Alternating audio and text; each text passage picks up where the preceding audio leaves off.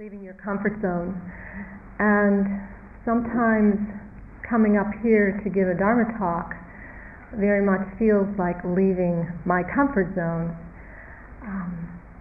And tonight I wanted to kind of weave some ideas that we've been opening out to here on the retreat and kind of see what gets created with this talk this evening. I want to draw on a number of quotes and ideas from Suzuki Roshi from the book Zen Mind, Beginner's Mind that some of you might be aware of.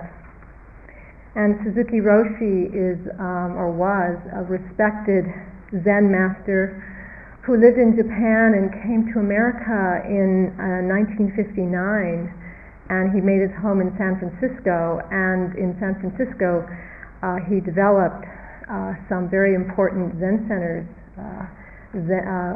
called San Francisco Zen Center, and then there were some offshoots of that as well. He died in 1971, and he was considered really one of the most influential Zen masters of our time. So I want to draw a little bit on him tonight as we weave some of these ideas together.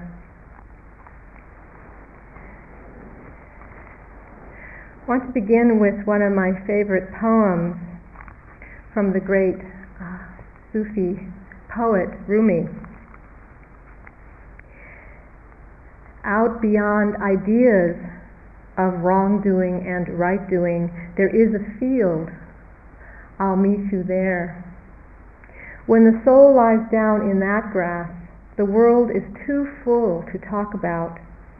Ideas, language, even the phrase each other doesn't make any sense. Out beyond the ideas of wrongdoing and right-doing, there is a field. I'll meet you there. And I want to talk about, problem is that, I'm talking, but I want to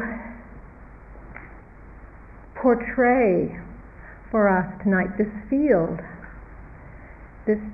that is out beyond our ideas, all of our ideas, all of our views, all of our positions about things, all the ways that we create some kind of a fixed idea about the way things are, about the way I am, the way you are, the way things are, and how this gives rise to our suffering. And when we can come out of these views, these identifications that we've been talking about, when we can come out of those, when we can let go and open up to something else, we enter into something that is, we might say, even unspeakable, the field that Rumi was pointing to. Our practice certainly is about becoming very simple and natural in ourselves, to really relax, to be relaxed. We have all these practices and these forms and these teachings and bodies of traditions and lineages and religions and but it's all in the service of finding a way to be relaxed, to feel at ease in ourselves. But oftentimes all of these different bodies of information and these models and structures and frameworks, they can sometimes even create more confusion or more stress, more anxiety for us. So sometimes we really do need to put it all down. Just put it all down and find that which is the very most natural inside of us. The retreat I was teaching last month, I think, in California, was having an interview with a yogi. He came to me and he said about what happened the night before. He said, I was in so much pain and exhaustion from the day. I wanted to go sit on a bench after the talk with a cup of tea. He said, there was a time when I wouldn't do that. But the truth is, I've had so many wonderful meditations sitting on benches. And I think that there's actually something revealed there, because we somehow, and so many times people have said on this retreat, oh, I've had this insight, but it wasn't during the sitting. The insight came when I was out, sitting under the tree or in my room. And it's interesting that people have been pointing that out. And I wonder if something doesn't happen when we get more relaxed. Somehow somebody was talking about, I think this morning too, how coming into the meditation hall and sitting into the meditation posture started to, she noticed that it was bringing up this tension, this anxiety, just by sitting in the meditation posture. But then when she went out, there was something that relaxed, something that opened. And I think she was talking about, what about just going and sitting under a tree? What about that? What happens there? What's the difference there? And it's probably true that many of us have had many wonderful meditations sitting under a tree. But we don't call it meditation for some reason, because we're not sitting cross-legged, with our back upright, with eyes closed, hands crossed, Somehow that doesn't get the label meditation. But yet something relaxes. Something opens up. I wonder if at that time we aren't more in a natural state of being. Sometimes you'll notice too that you'll be, meditating, and then, the thought comes, I can't wait for the bell, and then the bell rings and it's, all the tension drops away, the holding drops away, feel really good and at ease in yourself. And sometimes when I'm sitting up here, I think, I should ring the bell early and then ask people to sit for another 5 minutes or so afterwards, just to come into a little bit more relaxation. So sometimes these forms themselves, the practices, the instructions, the teachings, the tradition can create more rigidity and more contraction for us in a very odd way, because they're actually moving us, pointing to that which is more natural, that which is more open, but we can get caught in it. This is from Suzuki Roshi.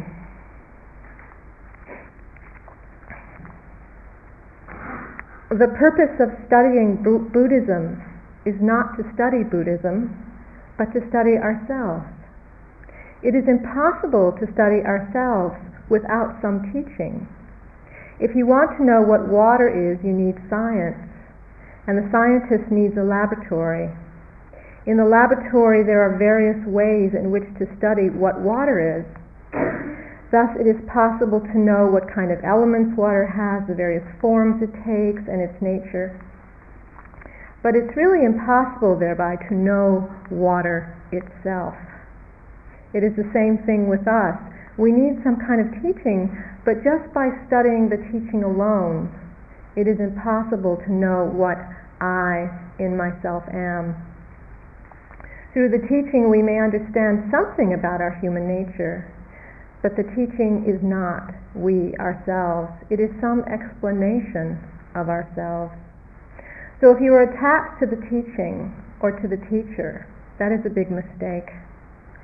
The moment you meet a teacher, you should leave the teacher and you should be independent. You need a teacher so that you can become independent of the teacher. If you are not attached to him or her, the teacher will show you the way to yourself.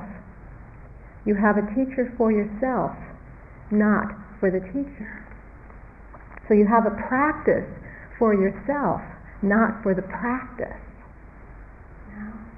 So when we sometimes we have to sort out, is the practice, if the forms, the rituals, or whatever it is that we're taking on, is it feeling like a hindrance? Is there some way that I'm getting caught up in the form itself and it's not really showing me who I am? It's not really reflecting enough about who I am. So some relaxation needs to happen. Some opening out needs to happen. Something that all of us can become sensitive to at any given time. What it is that we need. How we need to move. How we need to experience. When we're getting tight and contracted. When we need to let go and open out. So even on this retreat, we have offered both ends of the spectrum of the practices here. We started out being much more, having much more attention on breath and one-pointed attention and bringing in more focus and concentration in our practice. This was because when we come into a retreat, we're actually pretty wide open. We're receiving lots of sense impressions, lots of thoughts, lots of experience events are happening. There's a way that we're carrying all that, and the mind needs some support to come into more of a single pointed experience. But that isn't the place that we need to abide all the time. How is that more focused or concentrated mind in service of us to again find that which is most natural, that which is most at ease? So then the encouragement to begin to let go and open back out. To see what can be touched, what can be experienced when the mind is more open, when the heart is more open. So that we're not really resting, we're not really landing or fixing in any particular point, but that perhaps there's enough awareness in the mind that we can notice the changing fluidity of experience. So we see that actually there isn't any single point. There isn't any single point, that's just another concept. That all of experience in every moment, every instant is taking on a different manifestation, a different shape, a different form. And all of these phenomena are interacting, dependent on each other, moving, shifting, changing, influencing each other moment after moment, that gives some expression of creation. This moment, and then the next moment, and the next moment. There's a dynamic quality that's occurring all the time. I want to tell you about a film that I saw about 2 months ago, and this is a documentary. I saw it in around San Francisco, a documentary on a British sculptor named Andy Goldsworthy. And that name may ring a bell for some of you because this man is very unique in the way that he expresses his understanding of nature and his really deep understanding of the way things are. And this was a documentary that has recently been made, and I'm hoping that it'll be widely available soon.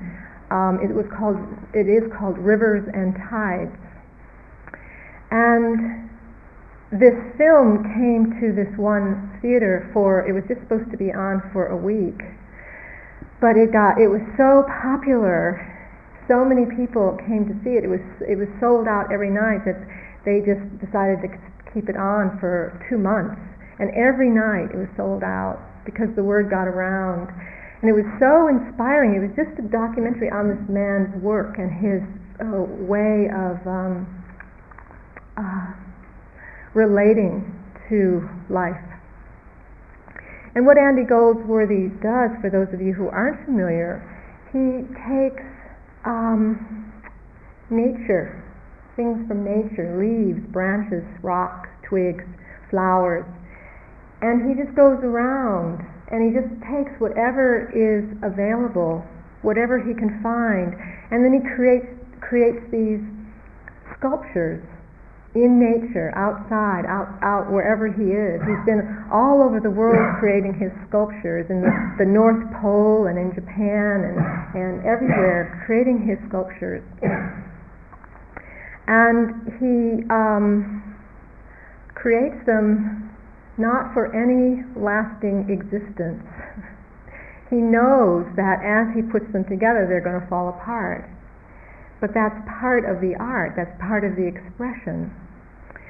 So, for example, in this documentary, there was a scene where he was by the sea, and he wanted to build a rock structure out of the rocks that were around, and he builds these cones so that the rocks somehow are fixed in a way that they hold up in a cone shape, so wider at the bottom and then narrow at top. And he was doing this right on the beach while the tide was out, knowing that the tide would be coming in, but part of the art was to have the cone finished in time so that when the tide came in, he would see the cone disappear underneath the water, and then would come back later to see the cone reappear as the water went back out. So he's very interested in the appearing and disappearing nature of things. And so in the scene, he was kind of racing a little bit against time because he wanted to get it done before the tide came in. And he would start to build, but he was fixing it and doing it in such a way that at some point, I think it got to be about 2 feet high, and then the whole thing crumbled. And it was interesting to watch his face, because of course in the moment it was like, darn, you know? Which was really kind of funny, because the whole thing's going to collapse anyhow at some point, because the water's going to come in and then start to break it up and take it down, and then, you know, and we don't know how long that would actually take, but eventually the water would take it, the sea would take it. And so then he started building it up again, and then this old farmer was walking by, and he saw Andy Goldsworthy and one assistant who was helping him cut the rocks and get it set up. And just kind of, in the film, they had this guy kind of looking at him, wondering what he was doing, why he was building this rock cone on the sandy beach when the tide was going to come in and just wash the thing away. It's like, so this farmer just had the most perplexed look on his face. And finally, Andy Goldsworthy went over to him, and they had a little chat and said, how you doing? And then this farmer said, well, what are you actually doing? You know the sea's going to come in and take it away. And Andy just looked at him and said, I know. You know, it was like, I'm sure the farmer thought he was absolutely nuts. And so then he goes back and he finally finishes up the cone. And it was beautifully filmed. And then later, the next scene, you see the sea starting to come in and slowly covering over the cone until it disappears. Just the sea, no cone at all.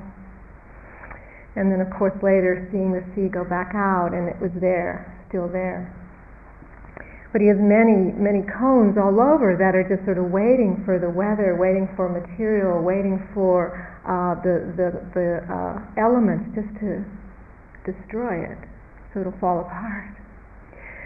So absolutely no investment in the decaying, in the falling apart. No investment of having any lasting existence or lasting permanency to his art. But it's actually for the expression of nature, of the arising, of the staying for some time and the falling apart. This is from Andy Goldsworthy. He says,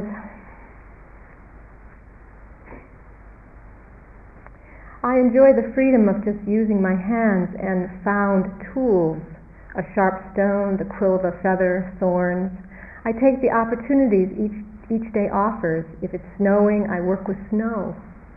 At leaf fall, it will be with the leaves. A blown over tree becomes a source of twigs and branches.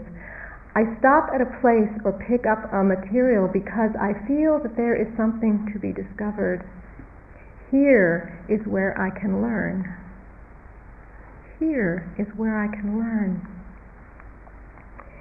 In another scene, there was a scene of Andy Goldsworthy just walking around the town where he lives in Scotland.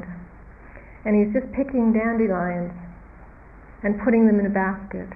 And he's just walking down the road saying hello to people and just picking the dandelions and putting them in a basket. I wondered, while I was seeing it, that people must think he's a little strange, because a lot of other people are out working and he's walking around picking dandelions. And so then the camera follows him out to the river, and he finds a crevice, a hole in a rock, lots of rocks around the river, and he finds a hole. And he put the dandelions in the hole in such a way that as you move a bit away from the rock, there's all this gray rock and kind of the gray-blue water and this blast of yellow, the yellow circle in this rock. Just this bright dandelion yellow just jumping out from the rock. And then this waiting, what's going to happen? It's not just for the dandelions to be in the rock. Something else. It's alive. It's not for the permanency of having those dandelions in the rock. So then the waiting, and then the tide comes in, the river tide comes in and starts to fill, water fills in the rock. And then the dandelions start to bounce and float. And then enough water comes in that the dandelions start to float over the hole of the rock. And the river is coming up, and then the dandelions just start flowing one by one down the stream of the tide. And so there's this beautiful spiral swirl in the river of these bright yellow dandelions, all in a line, just one by one. They're coming out of the rock, just swirling down the river and going down the river until they disappear. So a whole sense of a beginning. Of course, but where is the beginning? The beginning for Andy Goldsworthy might have been when he picked the dandelions, but the dandelions were already there. There was a beginning for the dandelions, so it all started way before. Then he picks the dandelions, takes them to the place he's going to do his work, and then the river coming in and taking the dandelions down the river till they disappear.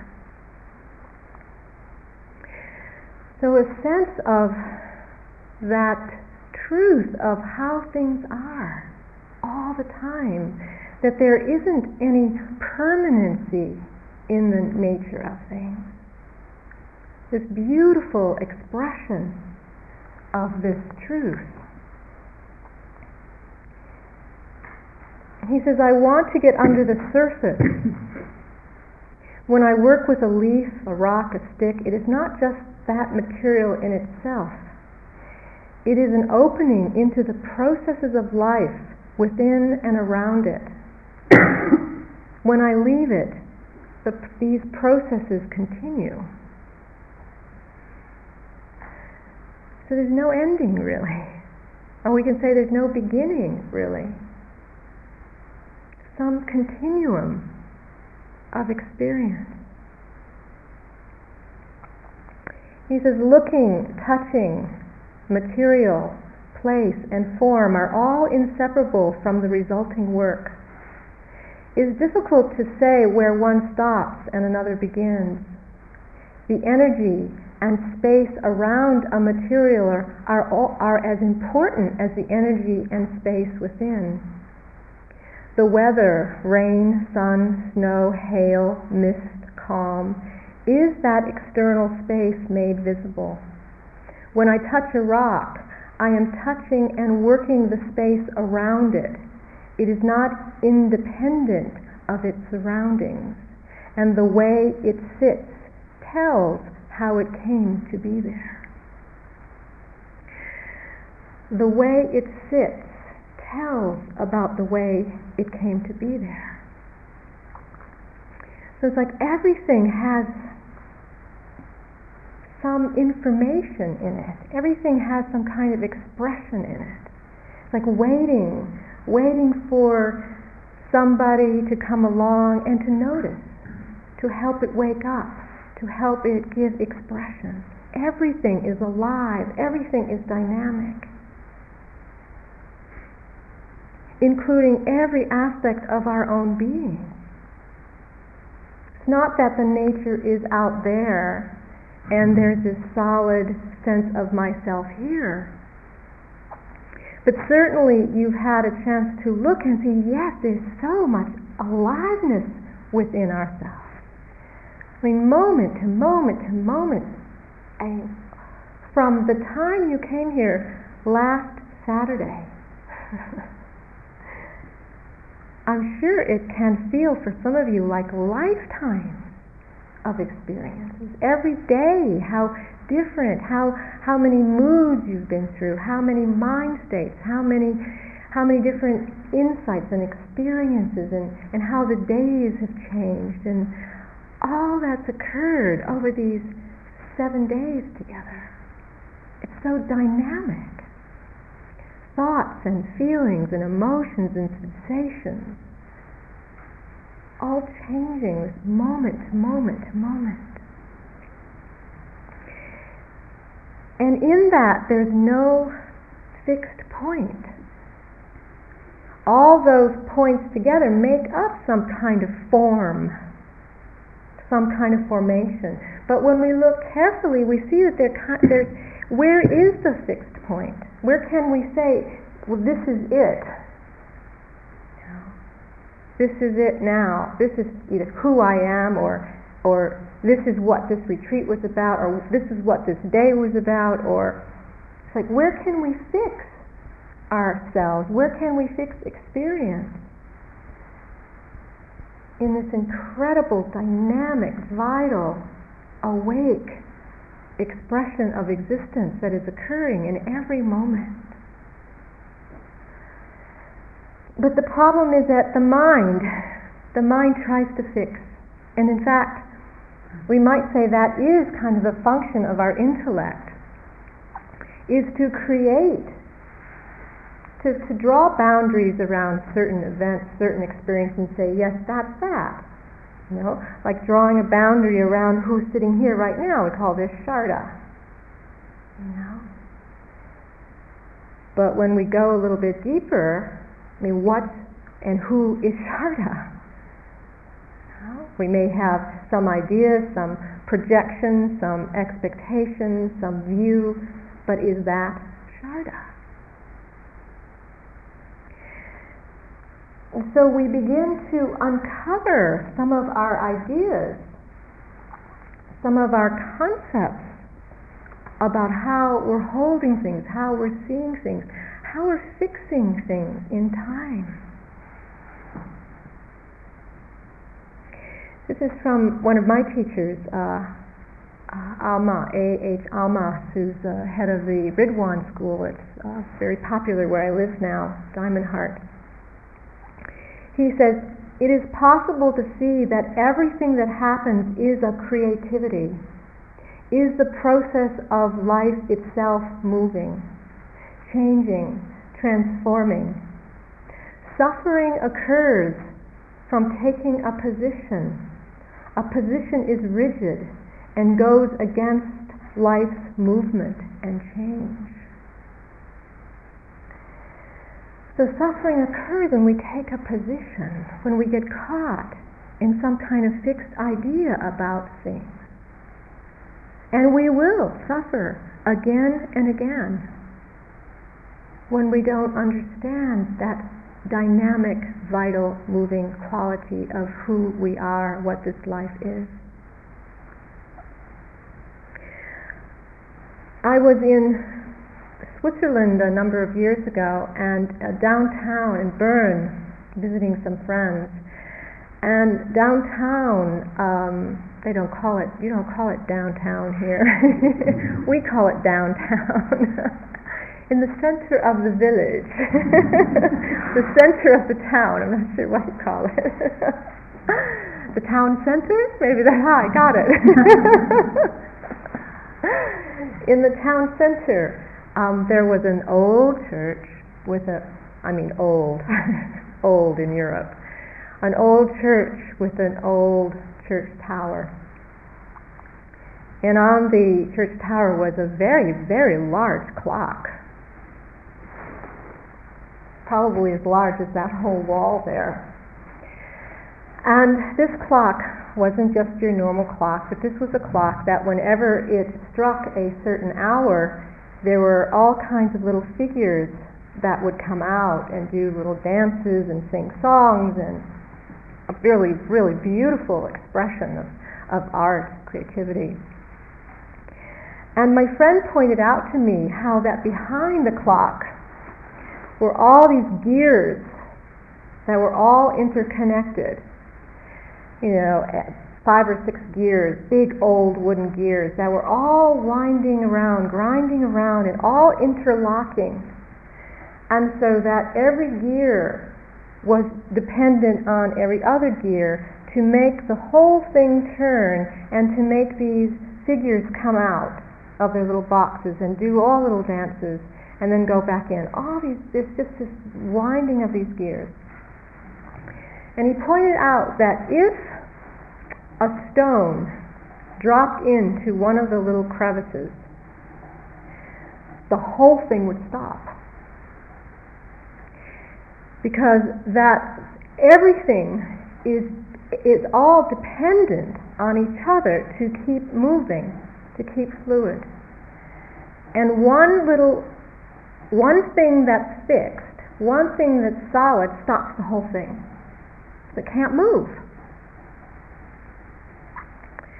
And it's actually the same thing about this existence.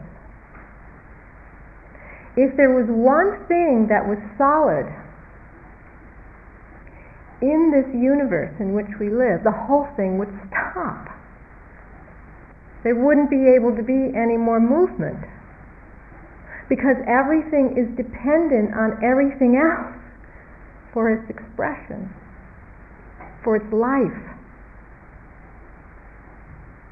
And the only thing that's solid or gives us a sense of solidity in this universe is a thought, is a fixed idea, a fixed position, is an idea that there's something solid. Because the truth is, even that thought is moving, is changing, is coming and going. And so this is a reflection for us into the codependent or the interdependent nature of all things, how everything is dependent on everything else for its existence. I only exist because of the air, because of the sun, because of the food, because of the grass. I can only give teachings because you are here. I could give teachings if you weren't here, but it might be a little bit silly. Some people do that. They sit up and they talk to themselves or whatever. But somehow the teachings are much more potent. There's sometimes much more of a dynamic, alive energy happening here because you're here and I'm here. And we have a tradition, we have a lineage of a whole hundreds and hundreds of years brought together right here in this moment of time that will continue after we leave, a process that will continue after we leave. So as we reflect on this, we start to get a sense of our of who we are.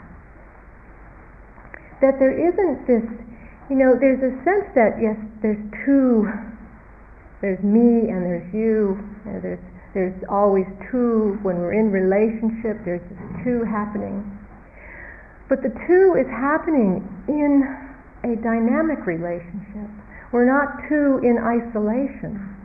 We're two that are affecting each other constantly, as we were talking today, this afternoon. Someone said, yes, by that person sitting in front of me, I can see myself so much more clearly. By that person sitting in front of me, my experience comes alive much more than it does when I'm just sitting by myself sometimes. So there's a way that interaction that happens, which is happening all the time, interacting. This is what reveals ourselves to ourselves. We see ourselves as we move, as we interact, as we go through the day. We come alive through our interaction. So it seems like two, it appears like two, like there's separation, there's isolation. But we are dependently arising together, we are dependently existing together. We're not fixed, we're not static, but shifting, fluid, dynamic. This is Suzuki Roshi again, from his essay. He says, Dogen said, to study Buddhism is to study ourselves. To study ourselves is to forget ourselves. That's the end of the quote. When you become attached to a temporal expression of your true nature, it is necessary to talk about Buddhism, or else you will think the temporal expression is it. But this particular expression of it is not it, and yet at the same time, it is it. This is very Zen, so you have to listen carefully. For a while, this is it. For the smallest particle of time, this is it. But it is not always so. For the very next instant, it is not so. Thus, this is not it. So for this moment in time, this is what we've got, this is it. But we can't fix it. We can't say this is all there is, because in the next moment of time it's going to change, it's going to be different. So for the smallest particle of time, this is it. This is it. And he says, so that you will realize this fact, it is necessary to study Buddhism. But the purpose of studying Buddhism is to study ourselves and to forget ourselves. Forgetting ourselves means understanding that we are not isolated. We are not separate. That's what it means to forget ourselves. When we forget ourselves, we actually are the true activity of the big existence, or reality itself. When we realize this fact, there is no problem whatsoever in this world, and we can enjoy our life without feeling any difficulties. The purpose of our practice is to be aware of this fact. To be aware of this fact.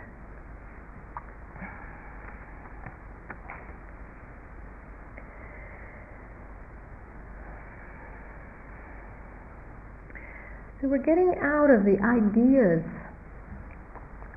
of how to be, these fixed ideas we have about ourselves, about our practice, about who we should be and how we are in the world, and getting out of our ideas of right and wrong. Perhaps being able to meet in the field where that sense of me and you, or even each other, no longer means anything. But it's so hard. It's so hard because we are so deeply conditioned to believe in this sense of two, in this sense of isolation, this sense of separation. We're so deeply conditioned in this view. But it is only a view. It is only a thought. It is only an idea. The true reality is that there is no separation. That in every moment, that which we take to be true changes. Everything is in transiency. Everything is interconnected. We might say that that gives us a sense of fullness, because in this moment is full of everything that's occurring right now. So yes, it's full, it's rich, it's alive. But we can turn that around, and on the other side of the same coin is emptiness. And emptiness means that we can't say anything is fixed, is solid, has its own self-existence. We can't say, yeah, this is it, it's here. It's empty of that permanency. It's empty of that self-existence. It's empty of any kind of lasting value. So emptiness and fullness it's the same coin. Doesn't matter how you want to look at it. We can look at it and say, yeah, everything's full. Or we can say, no, everything's empty of anything I can grab onto, anything I can take for myself and own for myself and possess for myself. It's empty. You can't hold on to it. It's changing.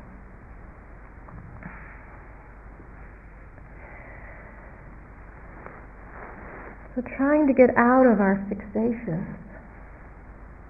Fixation is another word for ego, that sense of being isolated and separate.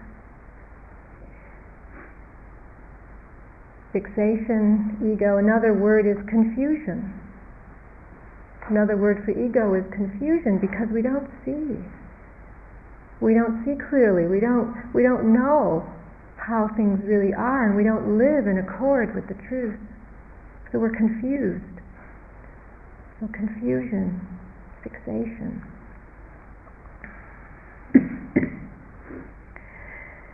This fixation is a kind of restricted energy. It holds us into these small and narrow views of ourselves. This more egoic position. It's a constricting, contracting energy.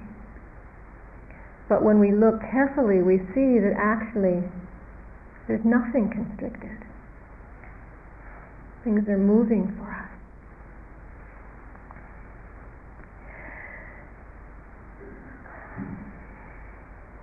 When we get caught in those fixations, those views that limit us, that make us small, it actually blocks our heart, blocks that beautiful expression of our being that comes out through compassion and through love and care and generosity. And when we can open out and we can relax and we feel more at ease and more natural, that's what gets expressed, is the compassion, the love. I want to tell you about one experience that I had a few years ago that I think fits. We'll see how it fits. Because it's an experience that I had that really showed me that some freedom has happened within myself. Because I was in a very, very difficult situation, and the way that I responded was very, very surprising. And some of you may have heard the story, but I was a couple of years ago when I was in India, and I had been going to India for about 15 years every winter. I was teaching there every winter, and I was getting quite used to being in India. who was informing me and loosening me up and helping me understand myself a lot more by encountering all the very difficult things that one encounters there in India. And this particular time, I was in the south of India with a friend who wanted me to experience some of real India, kind of the back life village India, instead of just going where the travelers were going and sort of the regular beaten path. And so I went to a place outside of Madras with her, and we were staying with an Indian woman doctor in her 30s, Satya. And Satya worked at the local hospital. She was a neonatal doctor, working with babies that were born with difficulties and helping to keep these babies alive. And so she was in her 30s, and she was very proud of the work she was doing, and she wanted my friend Carol and I to go to the hospital to see the work she was doing. Well, I knew that this was trouble. I could feel a lot of the resistance arising. I really avoided Indian hospitals as much as I possibly could because they're very difficult places to be. And yet I really wanted to support her and see the work she was doing at the hospital. So I kind of took a deep breath and said I would go, and we walked to the hospital at twilight. It was just getting dark. And as we got to the hospital, outside the hospital grounds, for those of you who have been there probably know that everywhere, pretty much everywhere, there are people who are setting up camp, who are cooking food, who have tents and are living outside. So particularly outside the hospital, their people, family members, were setting up their tents for the night right outside on the hospital grass to be there for the people their family members who were in the hospital. So there were all the fires burning and the smoke and lots of people all around. So as I'm walking into the hospital, and walking into the hospital, and it was all I remember all open air. There was no real windows, but just the air coming in through the windows. So it was a very open, very big open room, and lots of people sitting on beds, chatting together. Very, very open, just lots of people around. And we walked upstairs to the unit where Satya was working. And it was the only area that was all behind glass.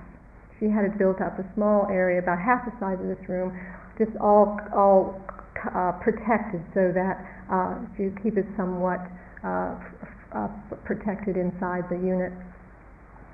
And we walked in, and inside there were about 10 handmade little cabinets of plexiglass and wooden cart, a little like wooden cart with the babies, newborn babies, in these little units with little tubes kind of coming in, and very strong lights so to keep them warm. And it was all very kind of higgledy-piggledy. It was all kind of handmade and tape over the side of the plexiglass kind of holding the tubes in, and it was all kind of very, very rough. But there were all these newborn babies who were really really questionable whether they would live or not. And they were all just lying there, just all alone in the little carts in this room. And in the room off to the side were about 6 or 7 young mothers, maybe in their teenage years, who had no idea what was going on. And it was very, very intense for me. It was kind of hot outside, and there wasn't any air in the room, and seeing these babies that were probably dying, and the very, very rough conditions that really weren't that supportive for the babies, and Satya started telling me about how difficult it was to get medical supplies, and how she had to actually use her own money to, go out and call for certain medicines and certain supplies, and people wouldn't listen to her. She started telling me how actually the reason she wasn't getting support for the babies was because mostly that people didn't really care that much whether these babies lived or not, because they were sick and there were so many people anyhow that it didn't matter so much whether these babies lived. And then she was saying that if the babies did die, then the women, the girls who were in the other room, she said they probably would be thrown out of the family's home that they were living in, because it's a disgrace to give birth to a baby that's not healthy and dies, and so they would get thrown out on the street. Well, I was taking in all this information, and it was hot, and I was seeing the babies, and I was really starting to feel very dizzy and very losing my capacity to be able to stay in there. And as Caroline and Satya were kind of going around and looking at all the different babies, I just started to lose it. I just wasn't able to keep my strength. And so I decided that I had to leave. And I went out and I sat in the room that had a fan. And I sat down and I just started to feel all this really deep, deep sorrow and deep sadness for just all the suffering of these babies, the suffering of the mothers, the suffering, all that I was seeing out, and I just fell into this. And what happened is that as I was falling into it, I just felt the arising of all this incredible compassion, mostly for myself as well as for the others, but for myself too, that I was in such a decrepit position within myself that I too was falling apart. And in that there was all this compassion. And the reason that it was so surprising is because usually I would have such a strong judgment of myself that I wasn't able to be stronger, that I didn't have the capacity to walk around and see all the babies, that I couldn't just walk around and wish all the babies loving kindness and just transmit my spiritual energy to these babies so that they would get well. And I would have a tremendous judgment of myself that I couldn't do that. And I was sitting there in that office feeling really just like falling apart. And because I didn't have any judgment of myself, because I really was allowing that whole experience to occur with complete openness and complete acceptance, what arose was incredible compassion, and probably more compassion than I ever remember experiencing. And as I say, that compassion turning towards myself as I sat there, and also the ability to turn it out towards the mothers and towards the babies, towards Satya, towards the whole situation, towards Mother India. And it was such an important learning for me, such an important experience, because I let go of my view. I let go of my own fixed idea about how I should be, or what was actually going to give rise to the compassion. My fixed idea was that what was going to give rise to the compassion was going to be if I could stay upright and walk around to all the different babies and express some kind of compassion to these babies. And that wasn't what happened at all. It was completely different than I imagined it could be. And in that unknowing, in that letting go, in that acceptance of just what was occurring, came that expression of that beautiful quality of compassion. And so sometimes we don't know what it's going to take. Sometimes we may just surprise ourselves. We may just respond or react in a way that we didn't even expect, completely different than what we imagined, and then something shows up for us.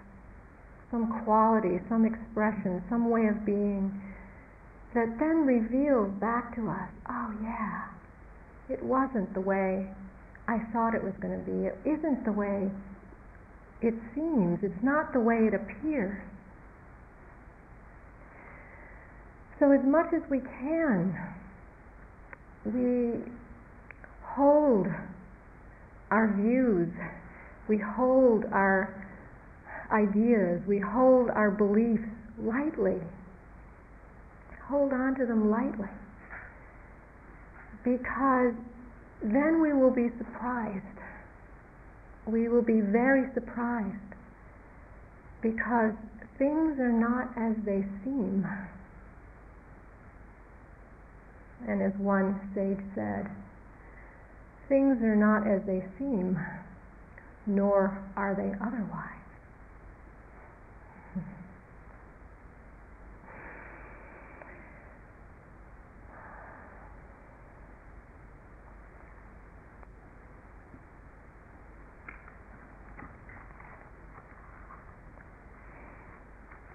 Out beyond ideas of wrongdoing and right doing, there is a field.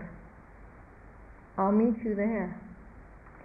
When the soul lies down in that grass, the world is too full to talk about.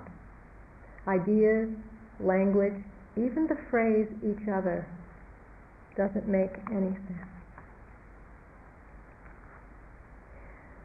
Let's sit together for a minute.